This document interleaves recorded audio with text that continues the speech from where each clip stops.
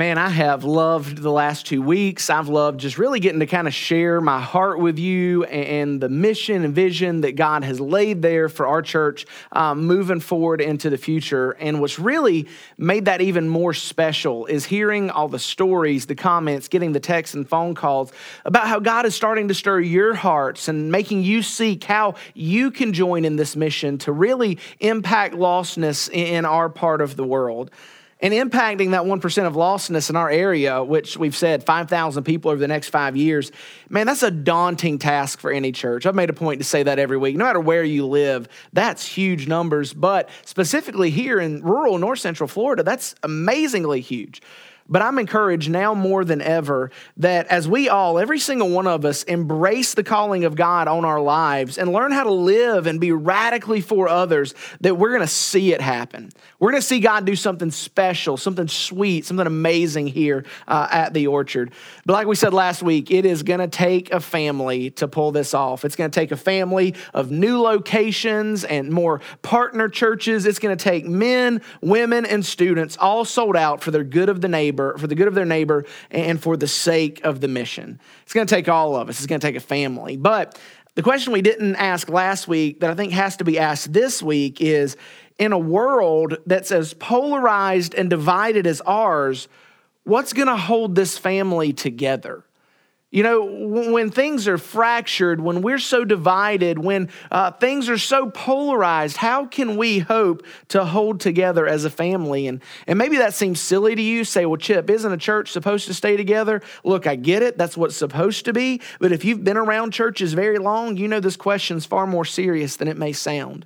Not only are there churches every single day that are pulling apart, there are families of churches that are pulling apart because they don't have the one thing that can hold them together. So if we're going to move forward as a family of churches, locations, partner churches, men and women embracing their call, the only hope we have of holding this family together is Jesus.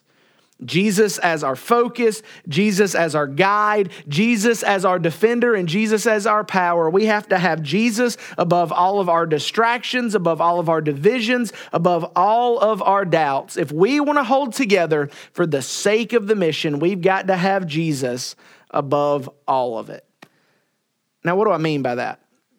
What I mean is that there are a lot of things in our life that not necessarily bad things, maybe they are good things, but they climb up in our lives to places of importance that they never should reach.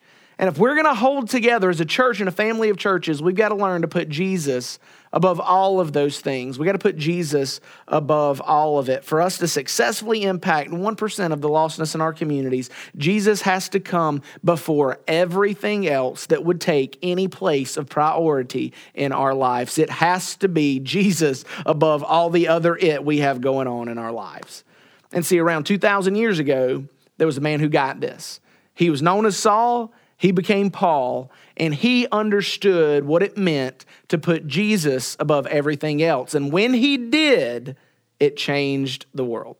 So if you got your Bibles this morning, I want you to turn with me, maybe on this screen, or you have a separate screen or the hard copy or whatever. Turn with me to Philippians chapter 3. We're going to read a pretty lengthy passage of one of Paul's letters, but I think in this passage, he very clearly and specifically shows us what it looked like for him to have Jesus above everything else in his life. So if you got your Bibles, Philippians chapter 3, we're going to start reading in verse 1. And this is what we read.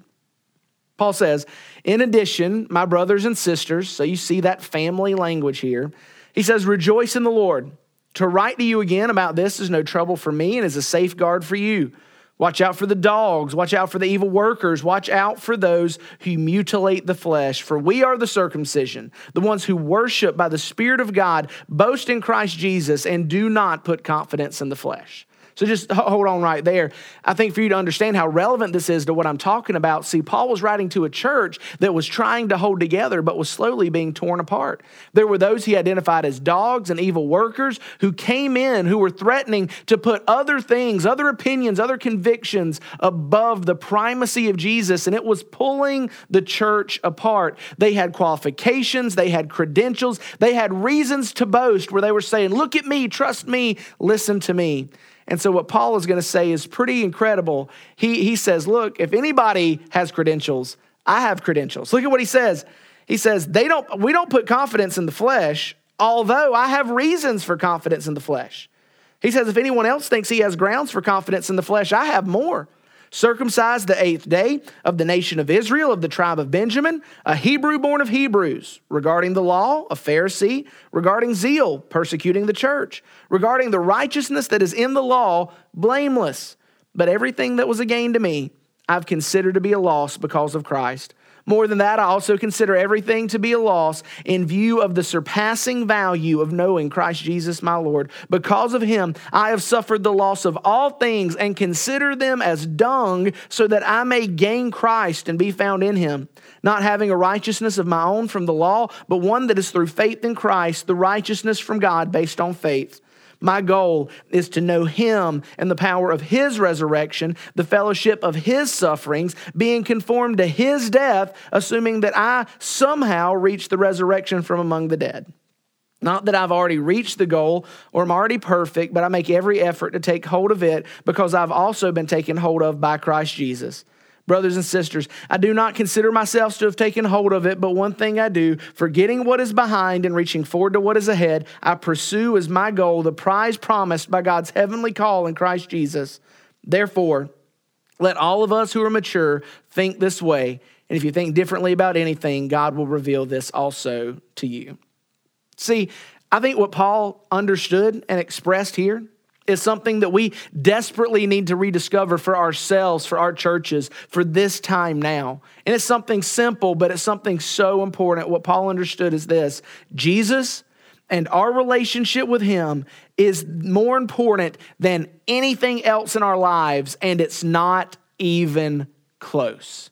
No matter how good something is, no matter how bad something is, that our relationship with Jesus, knowing him, being known by him, is the most important thing, and nothing else is even close to that.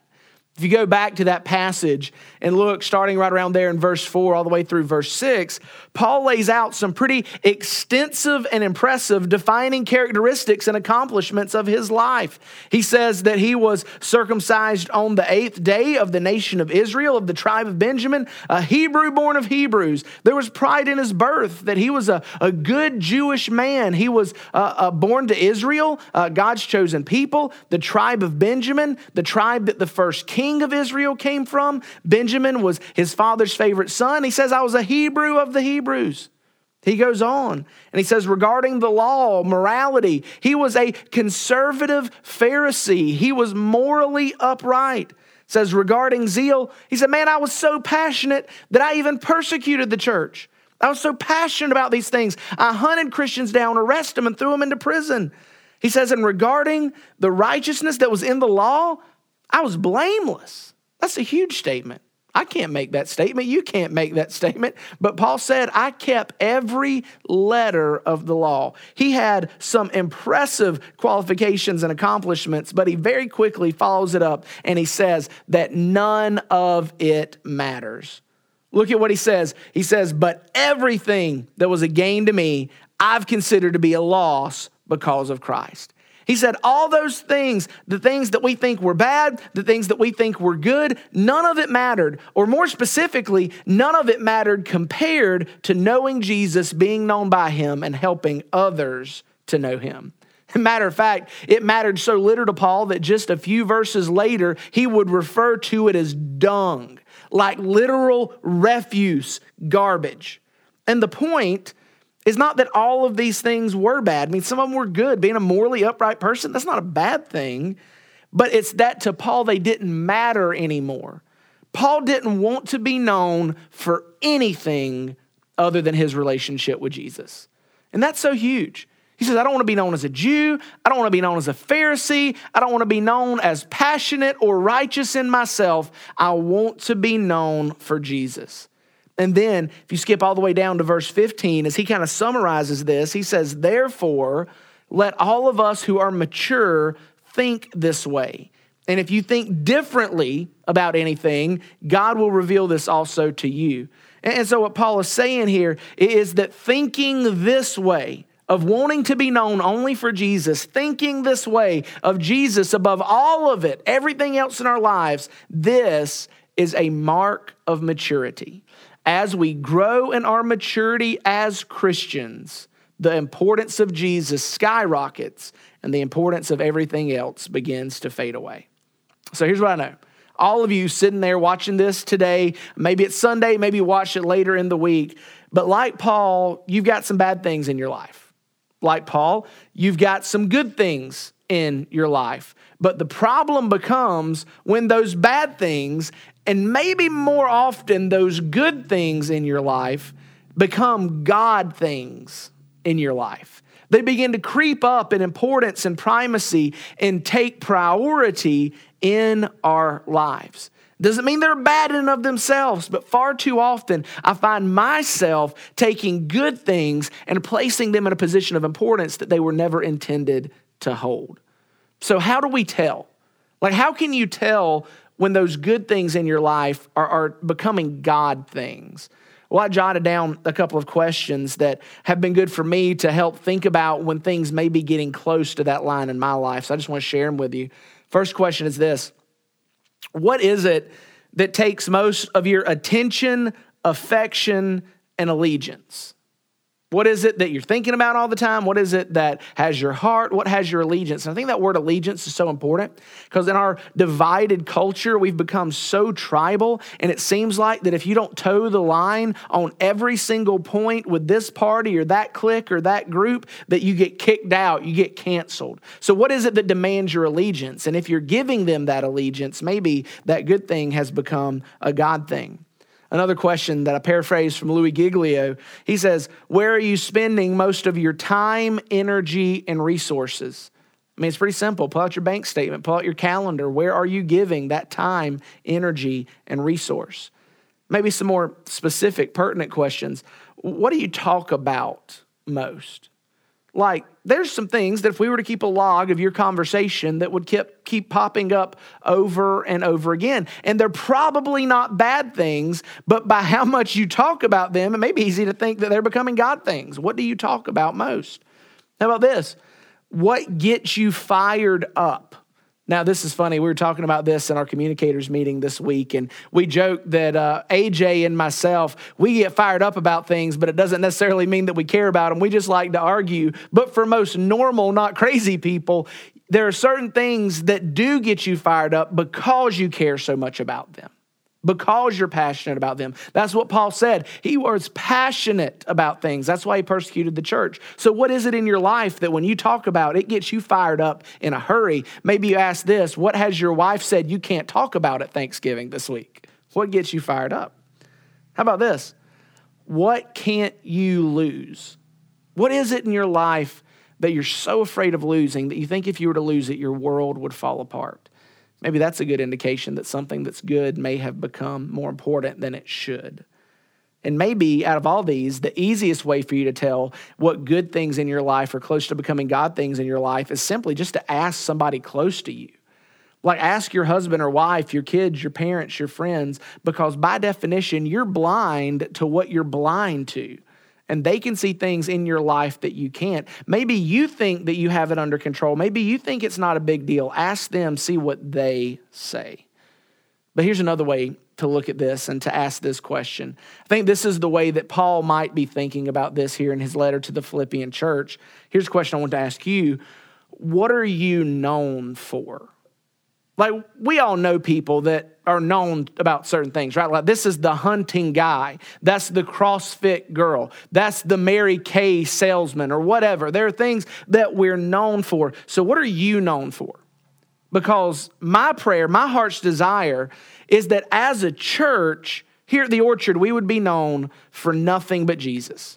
That we wouldn't be known for great preaching or amazing music. That we wouldn't be known for how many people come. We wouldn't be known by how many churches we've started. We wouldn't be known by our buildings, our programs, or our donuts. But that when people think about us, when people talk about us, that we would be known as a church that intentionally and regularly puts Jesus above all the other that's going on in our world. We want to be a church known for Jesus above all else. And the only way we do that is by letting these secondary and tertiary, that just means third level issues, be secondary and tertiary issues. By keeping these things that may be good things, but they're not God things, in their proper place, we can proclaim loudly the primacy of Jesus. But here's the thing. We will be known as a church by what you're known for as an individual. I'm not sure we fully get that when people think of the Orchard, they think of you. They think of who you are, that you go to church there. So we're only going to be known for as a church what you are known for as an individual. And if I'm being really honest, and I want to just kind of bring this out and dwell here for a minute, that a lot of our individual secondary and tertiary issues are becoming obstacles for the gospel in people's lives. And I'm not saying they're bad things. I'm just saying there's a lot of things that we care about, a lot of opinions and convictions we hold that are becoming obstacles to the gospel for the lost people in our part of the world. Let me share you a story, I think, that puts this very clearly. This past week, I was listening to Pastor Jimmy Scroggins preach. He's a pastor that has, kind of helped our church in the past and allowed us to talk with him and learn from him. And he was sharing a story, I thought, that just kind of brought this into such a clear picture for me. See, he has a young woman who's been attending his church for a while. She has gotten saved, gotten baptized, and attends pretty regularly, but her boyfriend does not. Her boyfriend's lost and won't come to church with her. And yet Pastor Jimmy sees him every week. Why? Because he goes to the same restaurant over and over, a little diner, and this guy works there. And so every week, Pastor Jimmy's like, man, we'd love to see you in church. And he said that this past week, he was talking to this guy and said, man, we see your girlfriend every week. So great to have her here and what God's doing in her life. We would just love to see you come with her and join her in this. And I know she would too. And this particular week, this young man looks at Pastor Jimmy and says, you know what? I think I'm ready. I think I'm ready to start coming to your church, but there's just one question I need to ask you first. Pastor Jimmy said he looked around and leaned in. He goes, so where are you on the vax? I mean, think about that for a minute. What this young man just said is that what Pastor Jimmy's opinion was about a vaccine was going to determine whether or not he came to his church. Now, I'm not here to talk with you this morning about what your opinion is on the vaccine. Right now, that is not important to me. What is important to me is that the opinions and convictions we hold are becoming obstacles to the gospel for people who desperately need Jesus. And I'm not saying you shouldn't have those opinions. I'm not saying that you shouldn't have those convictions. But what I'm saying is we have to be very careful not to be known for those opinions and convictions. When people think about you, do they think about what you think about a particular issue? Or when they think about you, do they think about Jesus? Again, let me say it as clear as I can. I'm not saying you shouldn't have opinions. I'm not saying you shouldn't have strong conviction about many of these secondary issues, but I am pleading with you as your pastor, don't be known for them. Be known for Jesus. And I know, I get it. Right now, you're watching this and you're thinking to yourself, Chip, you don't get it, man. I have these opinions, convictions, whatever, because of Jesus. Because I'm a Christian, because I believe the Bible. I have these things because of Jesus. I get that, but I want you to lean in for just a minute because I have two questions for you that I really want you to think about and really be honest with yourself. Matter of fact, you're probably at home. Nobody's even looking at you.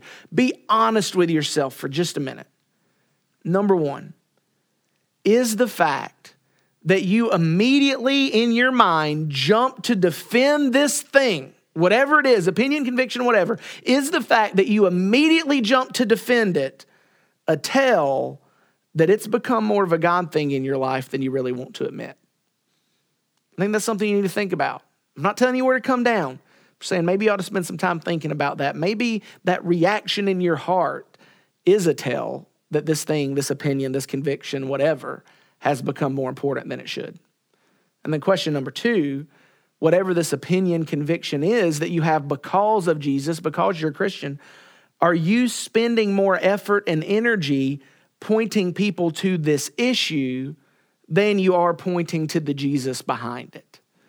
And I think that it's pretty easy to tell If you get honest with yourself, go back, scroll through your social media feed. Are you pointing people to how you want them to think about an issue, or are you pointing them to the Jesus that has helped you develop a conviction around this issue?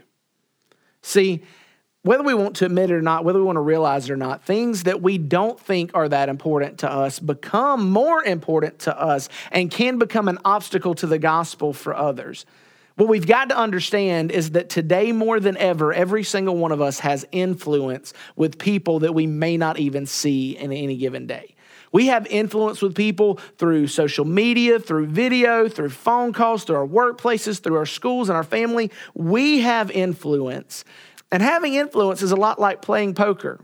And what I mean is this, is that you are gathering chips in your life by being a person of integrity, by keeping your word, by being there when nobody else is, by having long conversations, by loving, by caring. You are gathering chips of influence with people. But you're also spending those chips.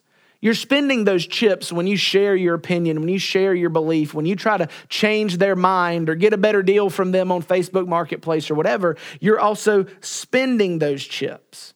So here's what I want you to think about. What would it look like if we all, as a family of churches, Lake City, Live Oak, Ocala, you online, our family churches in Mayo, in Stark, what would it look like if we all decided to save our chips and push them all in together for Jesus? What if every one of us took every chip that we earned through our integrity, our caring, our loving, our serving, and we pushed those chips in for Jesus? Can I tell you, in my heart, I believe that's the only thing that's going to help us significantly impact lostness in our area. We don't cash our chips in for our hobbies, our opinions, or our politics, but we cash them in for Jesus above it all. Now, to get here, what we've got to learn is how to die to ourselves. To die to ourselves and truly sacrifice for the sake of the mission. Sacrifice our preferences and our pride. Sacrifice our platforms, our influence and opinions. We've got to come to the place where we can lay down and sacrifice all the other it in our lives. We have to take all of our chips and push them all in for Jesus. And that's exactly what I'm asking you to do. I'm not asking you not to have opinions. I'm not asking you not to have convictions. I'm not asking you to not have these things, but I'm asking you, I'm pleading with you as your pastor to save your chips and push them in for Jesus, because he is more important than everything else, and it's not even close. It's not even close. I heard somebody say that we're living in a world where everything's falling apart. Our culture, our society, the material world around us, it's all falling apart, and people are desperately looking for something to hold them together. That something is someone. It's Jesus. And you and I know that. You and I know that Jesus is the only thing that can hold us together when everything else is falling apart around us. And so what I'm asking is, would you join me in using everything we have in pointing people to him? Not pointing them to other things that, as good as they may be, are eventually going to fall apart and fade away. But would you join me in taking all that we have and pointing them to the one thing that can hold them together through this life and into the next, Jesus Christ? Because I believe when you do that, when we embrace our call, when we learn how to truly be for others and learn how to sacrifice all these things for the sake of the mission, that we're going to see lostness impacted in our part of the world. Would you pray with me? God, thank you for the time to share this morning. And I pray that you would take this message and put it deep in our heart, God, that we would soberly, seriously look at our own selves and see where things in our life may have gotten out of whack and gotten out of proportion. God, where there may be some good things in our life that have risen to a level that they were never intended to. God, would you help us to reorient that? God, would you help us to be a people that are known only for Jesus, a people that are known only for him and not whatever other opinions or convictions we hold. God, And as we all gather our chips and push them in for the good of the gospel, the good of our neighbor, and the sake of the mission, God, would you use our efforts to change eternity and the hearts of these men, women, and students? In your name we pray. Amen.